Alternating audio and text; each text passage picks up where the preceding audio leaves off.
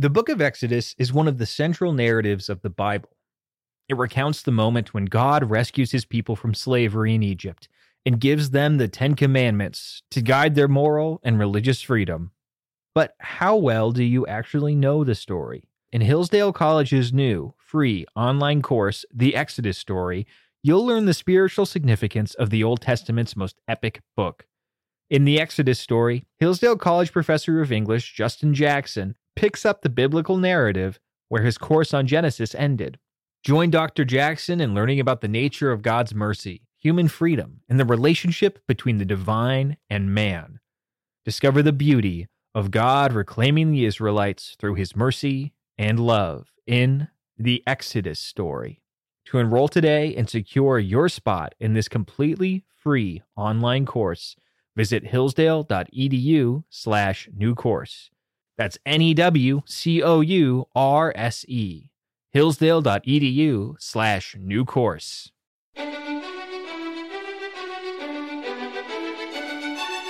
Welcome to the Hillsdale College K-12 Classical Education Podcast, bringing you insight into classical education and its unique emphasis on human virtue and moral character, responsible citizenship, content-rich curricula, and teacher-led classrooms. Now your host, Scott Bertram. Thanks for listening. The Hillsdale College K-12 Classical Education Podcast is part of the Hillsdale College Podcast Network. More episodes at podcast.hillsdale.edu or wherever you find your audio. You also can find more information on topics and ideas discussed on this show at our website, k12.hillsdale.edu. We continue our series of episodes from presentations delivered at the Whalen Center for Teacher Excellence seminar on the art of teaching children's literature. The Whalen Center for Teacher Excellence is an outreach of the Hillsdale College K-12 Education Office, offering seminars in classical academics and pedagogy for teachers nationwide of any background. Seminars are led by the faculty, leadership, and master teachers of Hillsdale College. There is no cost to attend, and attendees may earn professional development credits. Currently, the Whalen Center is hosting a series of events on the art of teaching. February 29th and March 1st in Grand Rapids, Michigan is the Art of Teaching, the Sciences, and April 11th and 12th in Ann Arbor, Michigan is the Art of Teaching, American History. To learn more and register, please visit the webpage for the Whalen Center for Teacher Excellence at k12.hillsdale.edu. Click the Events tab and look for Whalen Center for Teacher Excellence. In September 2023, Dr. Benedict Whalen, Associate Professor of English at Hillsdale College, spoke to a gathering of teachers and school leaders in an address titled, How to Teach a Poem. My talk this morning is on how to teach a poem, and I thought the best way to begin that is with reading a poem. Now, I just handed out a poem to you all, but I'm going to come to that one at the end. There was a little sheet insert in your folder this morning that you had that accompanies my talk, and it has Robert Frost's little lyric, Nothing Gold Can Stay. I'd like to begin this talk by looking at that, so if you could pull that out as well.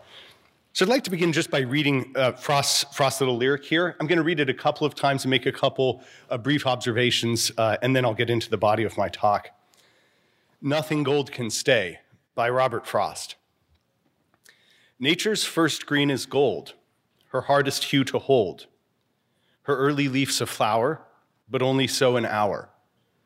Then leaf subsides to leaf, so Eden sank to grief, so dawn goes down to day, nothing gold can stay. This is a brief observation. We learn when we finally come to the end that the title is repeated in the final line. So we actually hear that line twice. Nothing gold can stay. Just a couple of features that jump out at us in this poem. The lines are all very short. We have a mere 8 lines, and each line itself is only about 6 syllables long. Let's read the poem one more time. Nature's first green is gold, her hardest hue to hold. Her early leaf's a flower, but only so an hour. Then leaf subsides to leaf, so Eden sank to grief, so dawn goes down to day, nothing gold can stay. What else might we observe just at first blush? The poem, clearly as we've heard it a second time, is made up of rhyming pairs of lines.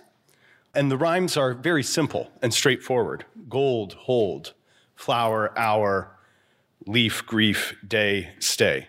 Might also notice just grammatically about the poem that it consists of 5 sentences. Nature's first green is gold, her hardest hue to hold. That's one sentence. They're simple, direct, declarative sentences. Her early leaf's a flower, but only so an hour. Then leaf subsides to leaf. It's an interestingly short sentence there in the center of the poem. So Eden sank to grief, so dawn goes down to day, nothing gold can stay.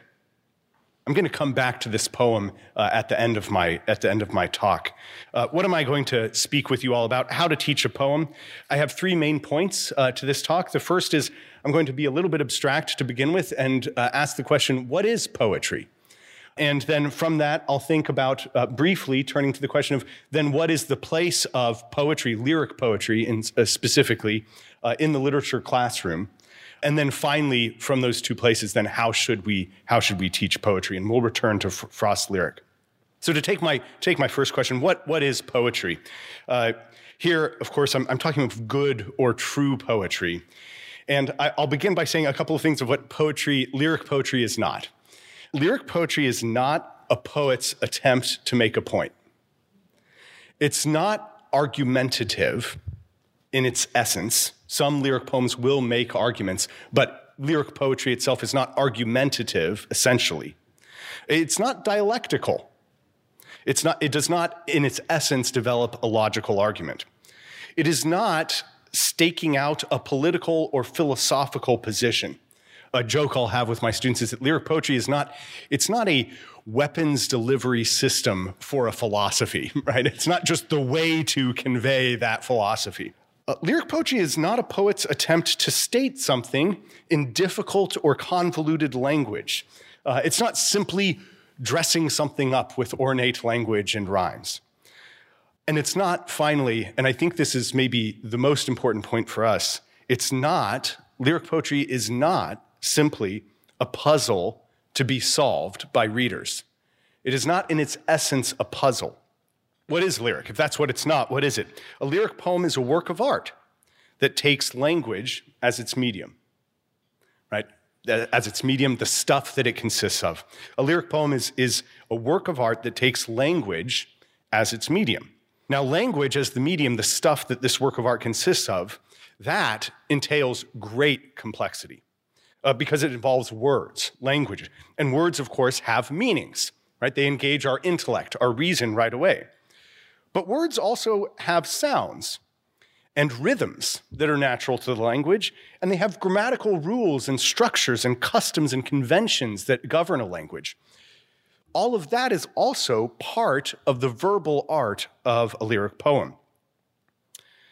This means that, to me, when we're reading or listening to a poem, we are not immediately, if it's a work of art, the posture that we should have, the approach, the attitude to reading a poem is not immediately to figure it out.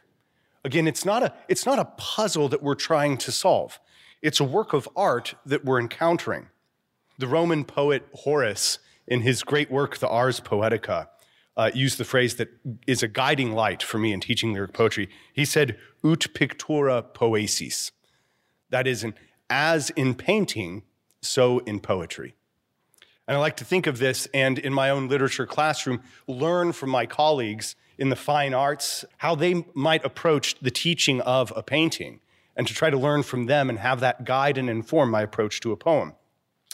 So we might think of this. When we first approach a painting, I don't think we immediately think that we're going to solve the puzzle of the painting. We don't immediately scrutinize it for meaning. What does this painting mean? Though I think often, if we're being honest, we do that with lyric poetry. What is this poet saying? What does he mean? What does this lyric mean? I'm arguing that that's actually not the proper first posture and approach to a lyric. When we look at a painting for the first time, instead I think if we imagine the last time we went to the Detroit Institute of Arts at the Metropolitan Art Museum, we turn the corner, we see a painting, and we allow the painting simply to make an impression on us. We have a sort of a sort of passive and receptive posture and attitude towards the painting. We allow our eye to wander around it, observing different elements. Maybe the frame of the painting is the first thing we notice, or the color scheme before we even see the particular figures in the color. We might notice the brushstrokes, the direction, the focal point of the painting. And all of that, I think, precedes any sort of analytic approach or historical understanding or contextualization of the painting. I remember distinctly when I first saw the great painting by Jules Lepage in the Metropolitan Art Museum of Joan of Arc. I don't know if you're familiar with this painting. It's a massive painting. It fills a large part of the wall, and it sits there in a lovely gold frame. And the moment of that Lepage captures is when St. Joan of Arc has already had these visions and these voices that she's hearing counseling her, but it's before she's entered the public sphere. And so it's a rural setting, and Joan is standing there in front of a thatched hut she's barefoot in peasant's garb, and there are plants and there's vegetation all around her. And Joan has this incredible face, and she is looking off into the distance, struck, and you can see that she's having this sort of ecstatic encounter. And then as you study the painting, you can actually see there are these three saintly figures, sort of transparent, but there that you can see that are counseling Joan. When I remember distinctly when I saw this absolutely lovely, stunning painting, when I first saw it, I had no idea who it was about or what it was of. It was simply beautiful. It simply grabbed me. I was moved by it, and then I studied it, and as I watched, then I noticed Joan's bare feet, and then I saw her in relation to these figures that eventually I made out in the painting, and then I finally walked up to the label and saw, oh my goodness, this is Joan of Arc. This is that moment in her life, and then I stepped back and I thought, oh, what is Lepage saying about Joan of Arc? Right? Well, he's definitely endorsing that she has this heavenly vision, that she's being informed and guided by these saints. And there's more we might say. My point is that that's the natural way we encounter paintings. First of all, simply to let it make an impression on us, to notice things, and then we get closer to it. We might back up some more and start to understand it in its historical and philosophical context. Poetry, lyric poetry, I want to suggest, is like this. A lyric poem is a complete work of art, which, with all of the different elements associated with language, constitute its being. And those different elements associated with it include the meaning of words, but it also includes the sound, the rhythm, the grammatical placement, etc. And all of those are essential and meaningful to this complete work of art. Now, this understanding of poetry has some implications for how we should teach poetry. It also has some implications for the place of poetry in a literature classroom. So I'd like to talk about that for a moment before then I speak more directly of how to teach poetry. What's the place of poetry in the literature classroom? Well, if poetry is a work of art that takes language as its medium, then poetry is concerned with truth, but it's concerned with truth not as philosophical argument or logic is concerned with truth. It's concerned with truth in the way that art expresses and captures, reproduces, presents to us the truth. Because, and I'm going to reason a little bit more about this, because poetry is an art with language as its medium, it is immediately intellectual. It's an immediately intellectual form of art because language speaks to our reason, to our intellects immediately. We can immediately reason about the words, about the sense, what is being conveyed there. So because poetry is an art with language as its medium, it's immediately intellectual and hence has to do essentially with how we come to know the truth. But because it's an art and not simply an argument, it's also essentially concerned with the beautiful. This is the distinctive feature and place of lyric poetry then, that it is at once both inherently and automatically intellectual because language is its very medium, it engages our intellect. But because it's an art, it is also inherently tied to that which is beautiful. So The lyric poetry, then, is the one subject that we have that inherently is tied to both the true and the beautiful. And of course, the true and the beautiful, these transcendentals, participate in the good. As a teacher, in a very abstract way, I'm always interested in bringing my students to consider the good, the true, and the beautiful. Lyric poetry is essentially and deeply, by its very nature, anchored to that.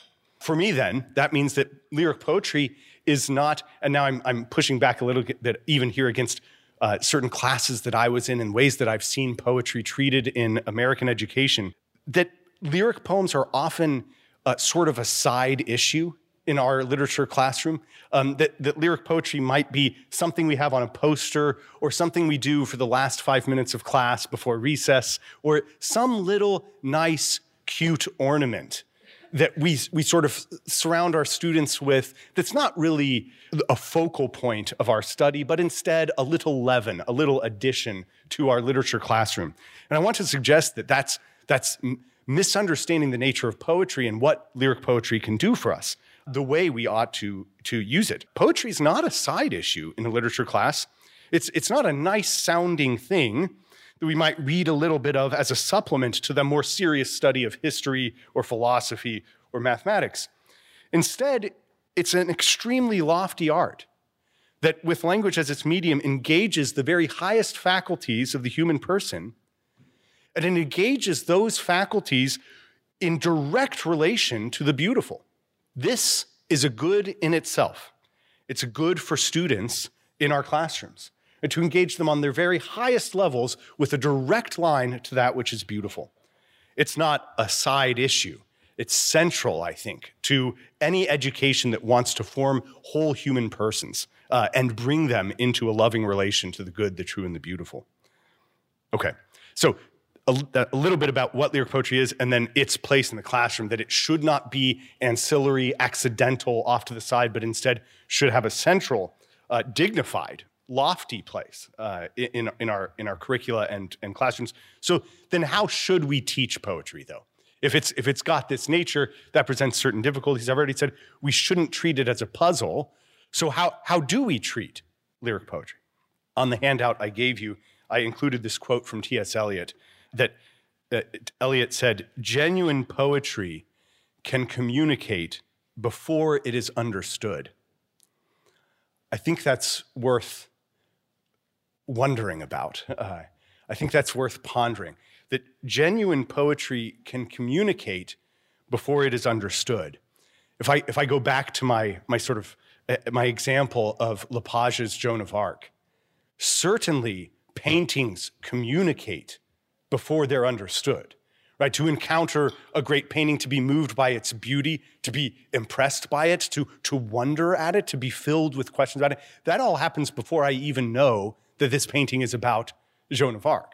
I don't understand the painting in any real way, and yet it has communicated something to me. It has moved me in some way, and it has started this sort of intellectual activity, this wonderment and encounter. So genuine poetry can communicate before it is understood. So this, to me, tells me that our goal in teaching and studying lyric poetry is not primarily to analyze it. I know this is counterintuitive for teachers, and especially for me. Maybe I'm just speaking to myself as a college professor. You get in the college classroom, you've got all these very bright and motivated students. They are very, very good at analyzing, right? Give them a work of art, say, what does this mean? And they start to pick it apart. I think that's the wrong approach. And I think we can model a better one for our students. Our first goal with lyric poetry is not analysis. Instead, as we learn from paintings, we should let it speak to us, make an impression upon us, communicate to us. And again, communication sometimes comes through the meaning of the words, but sometimes it comes through the sounds, the rhythms, the arrangement of the language, the way in which, for instance, expected grammatical forms might be broken. That doesn't have to do with the actual meaning of the words, but it is essential to the work of the poem. So what does this mean? When we're first teaching a lyric poem, when we're introducing our students to a lyric, the first thing to do is to read it aloud. Seriously, it's remarkable to me how many literature classrooms I've sat in on where we jump that very first step. We skip it, reading the poem aloud. That's the first encounter with the poem. That's the first moment in which it touches us, is just to hear it, to hear its words with their meaning, yes, but also the sounds, the rhythms, the rhymes, the tone, etc.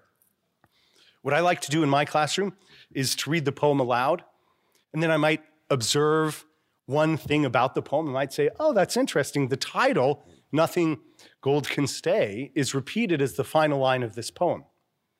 But then after that, I might ask Susie, would you please read the poem again to us? And then we'll hear Susie read the poem. And I'll say, Susie, is there maybe one thing that you might observe about this poem? She might say, well, the lines are really short. Nature's first green is gold, her hardest hue to hold. Then I'll say, oh, yeah, these are short lines. Okay, Bob, will you read the poem to us? And my goal here, again, is we're thinking about it. We're letting it communicate something to us. We're letting it make an impression on us before we pull out our intellectual, analytical scalpels and make incisions and start to unpack the poem. Well before we do analytic work with lyric poetry, I think we should have heard that poem many times. We should have encountered the work as a whole and complete, unified work of art before we start to pull it apart. Many of us might be familiar with William Wordsworth's Worry. William Wordsworth, great romantic British poet. He worried, in one of his poems, he meditates on the fact that the phrase he uses is, we murder to dissect. And what he means by that is we will look at, say, a dog, and we want to know, how do the organs of this dog, this living thing, how do they keep it alive? Right? How does all of the parts of this dog contribute to this whole live thing?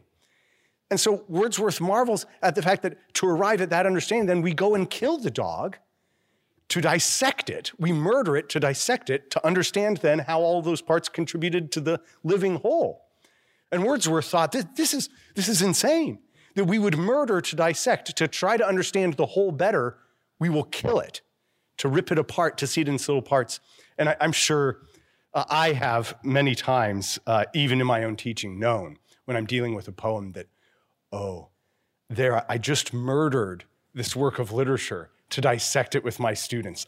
In particular, I'm a Shakespeare scholar. I, along with Claudius, have murdered Hamlet many times, right? It just is, you can tell by the end of a class period that Hamlet's lying there and the parts are strewn across the classroom, and you've done a Shakespearean tragedy, even in your teaching. This is the great danger, and it's that murdering to dissect sits very close to the analytic activity of humans approaching these arts and this poetry, that we get our analytical scalpels out and we start to pull it apart. Okay, let's pull this lyric apart. Instead of allowing it to impress its whole complete being as a work of art upon us. So my great fear always is, will I murder to dissect? And to protect myself and my class from that, my goal when I'm introducing a lyric poem is not simply to read it and then analyze it, but to delay the analytic mode. We are going to pull the poem apart. We will finally lift the hood and look at it and see how it works, but I want to delay that. I want us to really become familiar and have an intimate knowledge of the thing as a whole before we start to look at its parts. Good. So when we discuss the poem, don't treat it like a puzzle. We might just share observations like, oh, short lines. Oh, this line is repeated. Oh, I hear this sound repeated again and again. I will often ask, again, delaying that analytic mode, I'll often ask my students about the tone and the sounds and the structure of the poem before I'm ever attending to the sense of the words itself, the actual meaning. That's because that's where we slip into the analytic mode. There are more tips I might give on that in a final point, but so if we're, again, trying to treat it as a whole that is beautiful and has an integrity to it that we should know before we analyze and dissect and pull apart, then one great advantage, one great approach is memorization. I can't emphasize this enough, that simply memorizing a poem is actually treating it in this way we've just discussed, as a whole work of art, with language as its medium, with all the different aspects of that language entails, we are placing that within our minds when we memorize it. So we memorize poetry not simply for memory training. This isn't sort of job preparation down the road. It's not like memorizing dates or facts. Instead, when we're memorizing a poem, we're placing a work of art within our mind. And this is worth wondering about and meditating on. Poetry really is the one form of art that we can truly place in its entirety and in its integrity within our intellects, within our minds. I can remember Lepage's Joan of Arc, right? But I can't remember it in its perfection and know it entirely, right? It's still a faulty memory. But I can, in fact, place an entire lyric within my intellect. So I am populating my intellect with whole, integral, beautiful works of art. How to memorize. I have a tip on this. Don't send the students home, okay, memorize the first 5 lines of this sonnet, due on Tuesday, I'm going to quiz you. Instead, I would encourage you to use what I call the oral or aural method. That is, with my students, when I teach them nature's first green is gold, I will ask them to put the poem away, so they're not even looking at it, and then I will say the first line to them, and they will say it back to me, and I will say it, and they will say it back. And we'll bounce the line back and forth between each other 3 or 4 times, and then I'll move on to the second line, and we'll do that 3 or 4 times. Then I'll move back to the first line once or twice, back to the second line, and then we'll put the 2 together, and then we'll move forward. Now, I think in a world concerned about productivity and learning outcomes, and what do we gain, what does this produce for us, this would seem like a terrible waste of class time, right? What are we learning? Go have them memorize it on your own time. Your time with the students is precious. Why would you spend valuable class time just saying the lines back and forth to each other? But again, if poetry is what I've said it is, then this is encountering the poem in its true nature. And that simply having us hear these lines of poetry repeated is to allow it to communicate to us, is allow it to make an impression upon us, to form us in some way prior to that analytic work that we might do, where we really try to enter into a deeper, rational, intellectual, analytical understanding of the thing. It is good to put it in another way. Last night, John was quoting from Pieper's Leisure, the Basis of Culture. This is also good because as you just sit with your students and you start to bounce lines of poetry back and forth between you, that's leisurely. You actually you slow things down and you open a space in the classroom where suddenly we're just listening and hearing and saying these really beautiful lines. We're encountering a great work in a leisurely manner that opens up the field for wonder. It allows for that wonderful encounter and serves the work of art properly. It saves us from treating the poem simply as data that we're trying to master. Instead, it leaves it in its whole. Finally, I would just say with this method, students really enjoy it. They really do. I find, and I know I teach college students, but my oldest son, Clement, is 10, just about 11. And then his younger brother, Lawrence, right below him, he's 9. They love to recite little lyrics and ditties back and forth to each other. Children are always sort of bombulating, making little sounds. They love the very sounds and shapes of words. And that's good. Join them with that, where you throw lines of poetry back and forth. I also, you cultivate a love for these good things. I remember when my oldest son was only 3 years old, and he was sitting at the table with my second son, who was just 2. They had been reading some Edward Lear and The Owl and the Pussycat, if we know that poem. And my son didn't even know what the words meant, but at one point, angry with his brother, he said, "You elegant fowl," right? He thought that was an insult. But the words had sunk in some way and had captured his sense. It was just the very way the words worked that he liked. And that sort of natural human love for and attraction to the sounds and shapes of words is what I want to plug in to. I want to cultivate, foster, work with that when I'm reading lyric poetry. Good. Okay, so may we, if you will, turn back then to Nothing Gold Can Stay. Let's read it once again. We've allowed it to make an impression upon us. We've read it a couple of times. Let's hear the words one more time. Nothing gold can stay. Nature's first green is gold, her hardest hue to hold. Her early leaf's a flower, but only so an hour. Then leaf subsides to leaf. So Eden sank to grief. So dawn goes down to day. Nothing gold can stay. After I've spent this time with these students, and maybe it depends on how often you're meeting with your students. If you're meeting with them every day of the week, I might give them this poem and just read through it 3 or 4 times the first day, and then we'll just put it away. We won't really discuss it. We won't try to pull it apart at all. I might just put it away, and I might do that for 3 or 4 days in a row before finally, when we really have some familiarity with the poem, I might say, let's talk about this. So, well, what is going on in this poem? What does it mean to say nature's first green is gold? Or what's the poet's conception? And I obviously can't do that with you all right now, but I would like to work through the poem a little bit with you and just look at it line by line and make some observations. Nature's first green is gold. It's very interesting to look at this with students and say, what is our poet saying there? Nature's first green is gold. I'll often ask, is green gold? No. Okay, so our poet is just uttering nonsense to begin, right? We just start with nonsense. And students know, well, it's probably not nonsense if he's handing it to me, so there's going to be something here. So what does it mean to say that nature's first green is gold? Oh, it must be a metaphor. The only way that's an intelligible statement is immediately to switch from simply literal, descriptive, declarative to a metaphorical mode of thought, right? Nature's first green is gold is intelligible, but only through metaphor.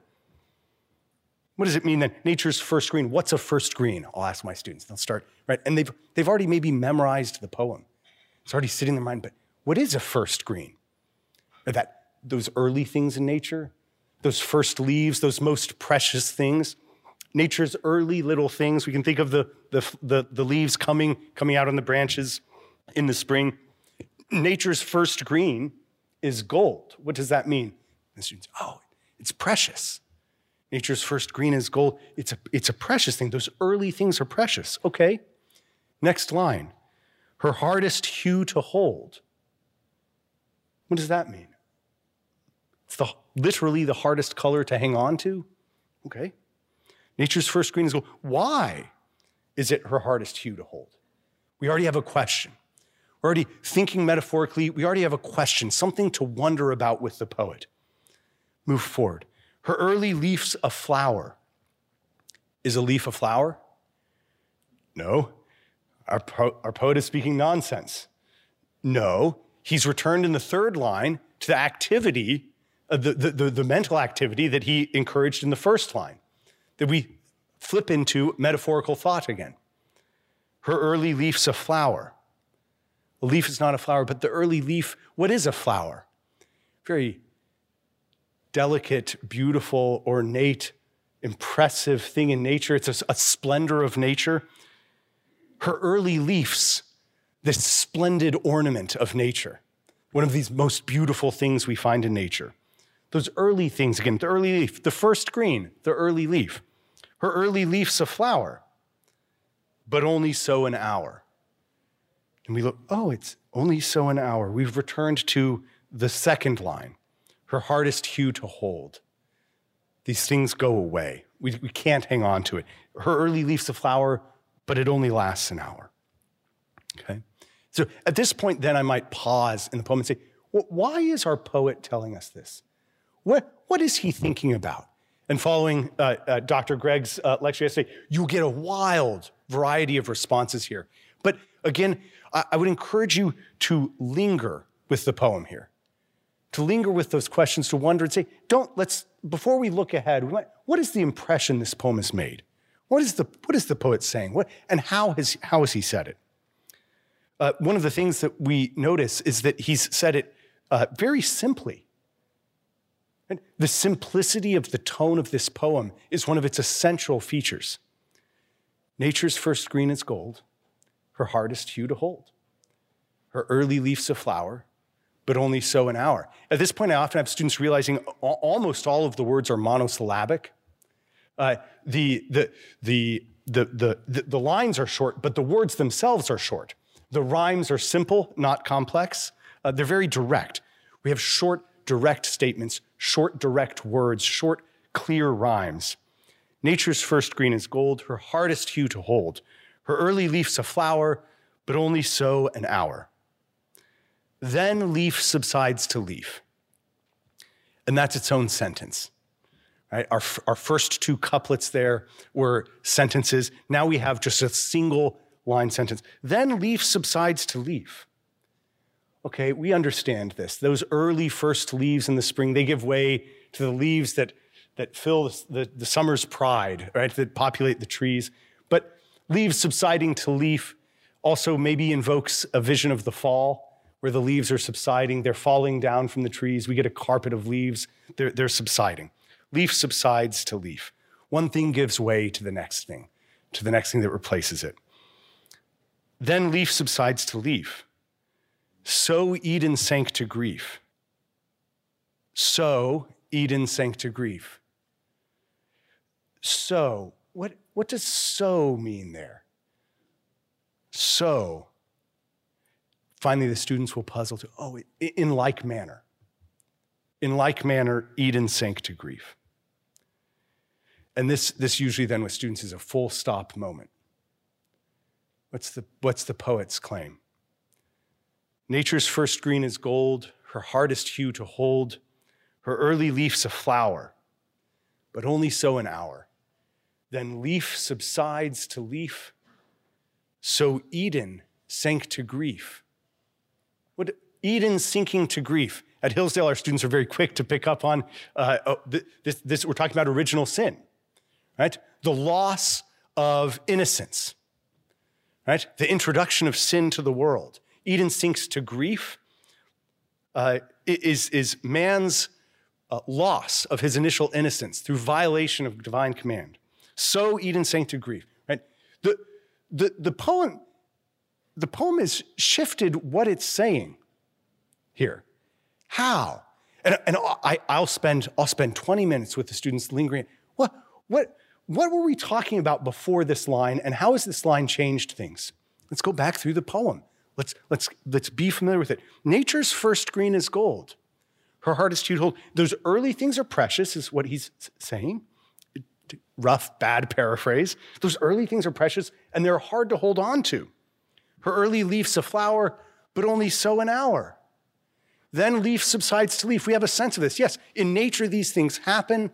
We all understand the passage of time, the loss of those early precious things. But then, so Eden sank to grief. What is the poet saying but that so in like manner Eden sank to grief? The implication is troubling. There's a theological claim here, in fact. Frost saying, in like manner Eden sank to grief, is actually to say, if he's saying, just as one leaf gives way to another over the passage of the seasons, in like manner, in such a way, Eden sank to grief, or mankind came to sin, is to say it happens of necessity. By the very nature of things.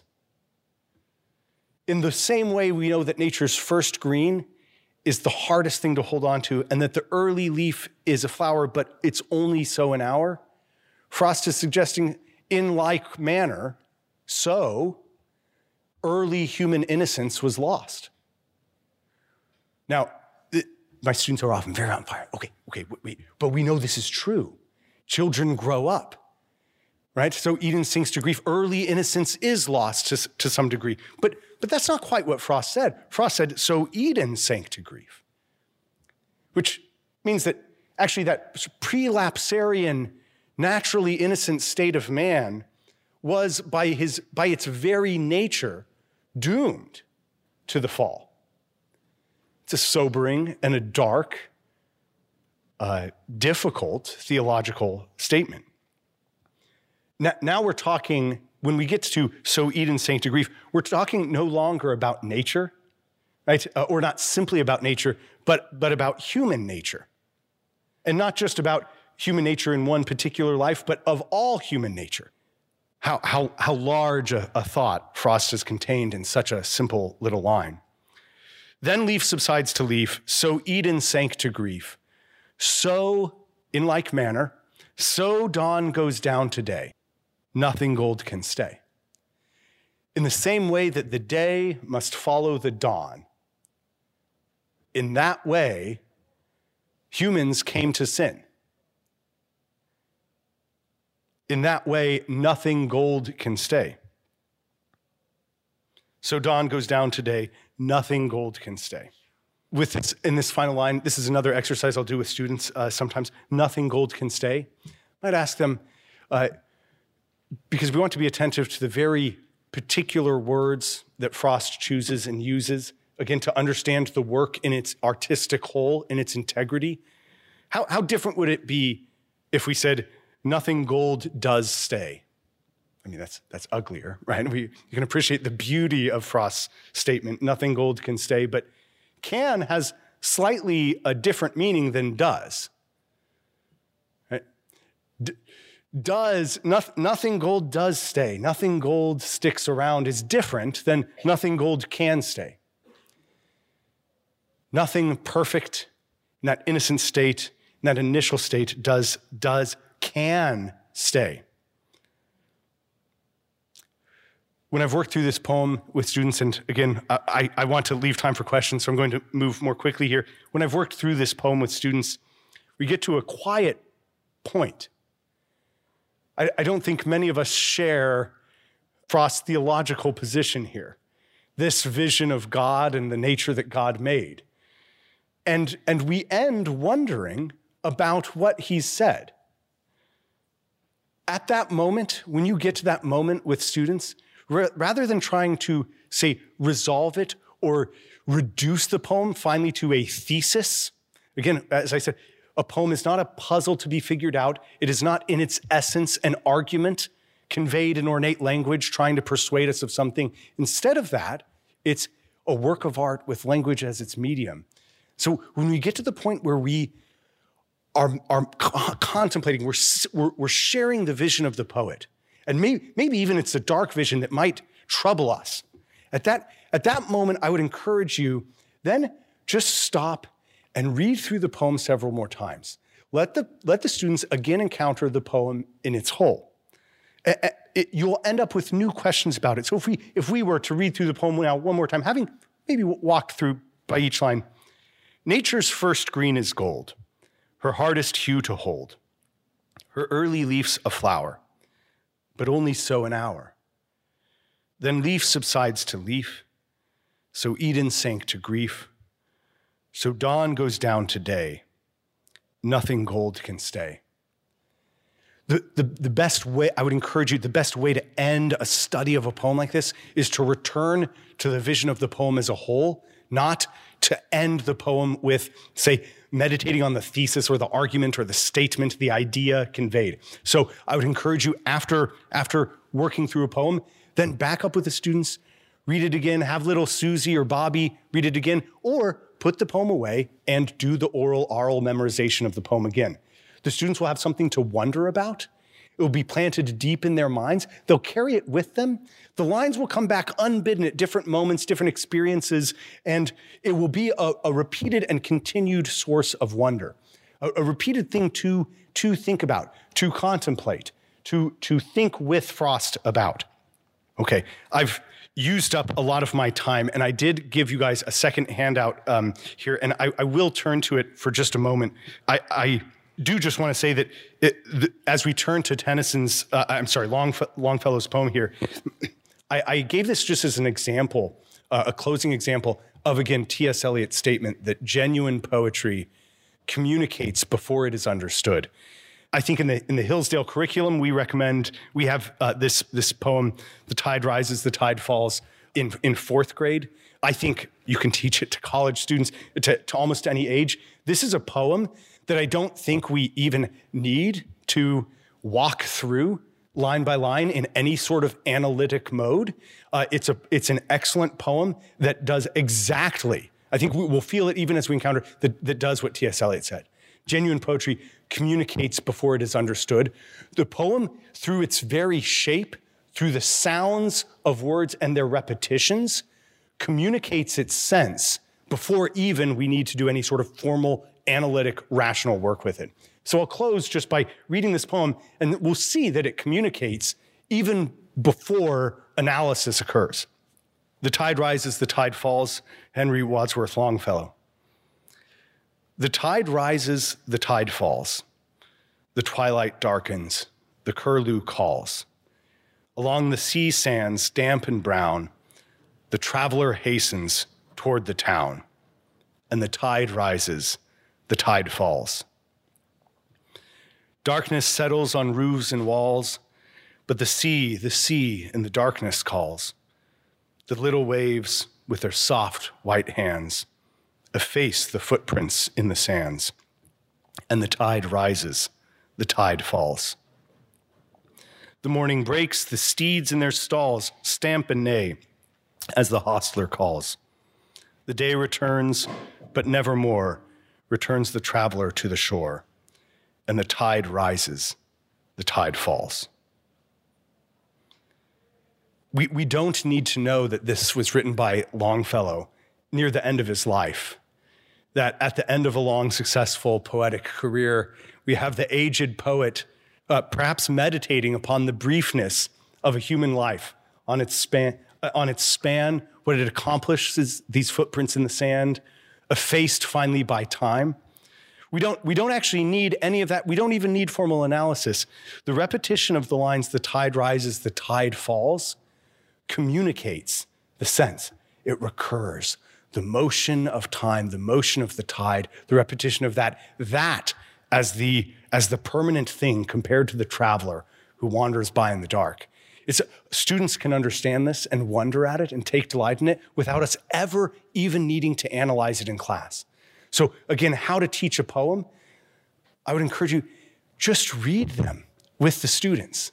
Let them encounter them. You could read this once, put it away, move on to another lesson. You could bring it out once each day for a week and never do formal analysis. And it will communicate, and it will be a cause of wonder. It will awaken them, and I think it will delight them.